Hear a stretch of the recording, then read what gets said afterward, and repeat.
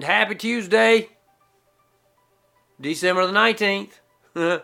We're still in Romans chapter 6 with this, the verse that starts with or. Or are you unaware that all of us who were baptized into Christ Jesus were baptized into his death? Therefore, we were buried with him by baptism into death, in order that, just as Christ was raised from the dead by the glory of the Father, so we too may walk in newness of life. Jesus told us in the Gospels, if you want to follow me, you must take up your cross. Well, Jesus actually is saying that before he takes up his cross. You see, they live in a Roman culture and society and a country that is ruled by the Romans, and the Romans punished people by the cross.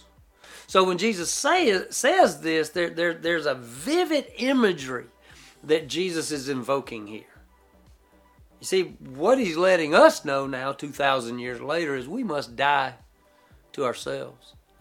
Paul says our baptism is an identification with and in the death of Christ. We die to self. We are buried in baptism. See, dying to self is a death to our selfishness. You've heard me share these words before. The whole idea of selfishness and self-aggrandizement and things like self-esteem. All these things in our culture and society that point to the self. These are things that the Bible teaches us we die to.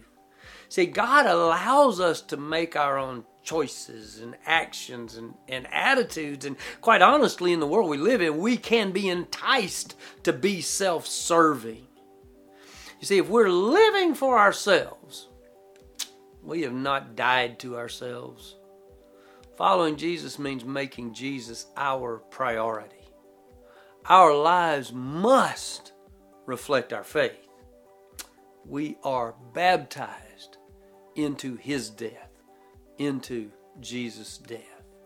Romans 6, 3 and 4. Or are you unaware that all of us who were baptized into Christ Jesus were baptized into his death? Therefore we were buried with him by baptism into death, in order that, just as Christ was raised from the dead by the glory of the Father, so we too may walk in newness of life. All right. See you Wednesday.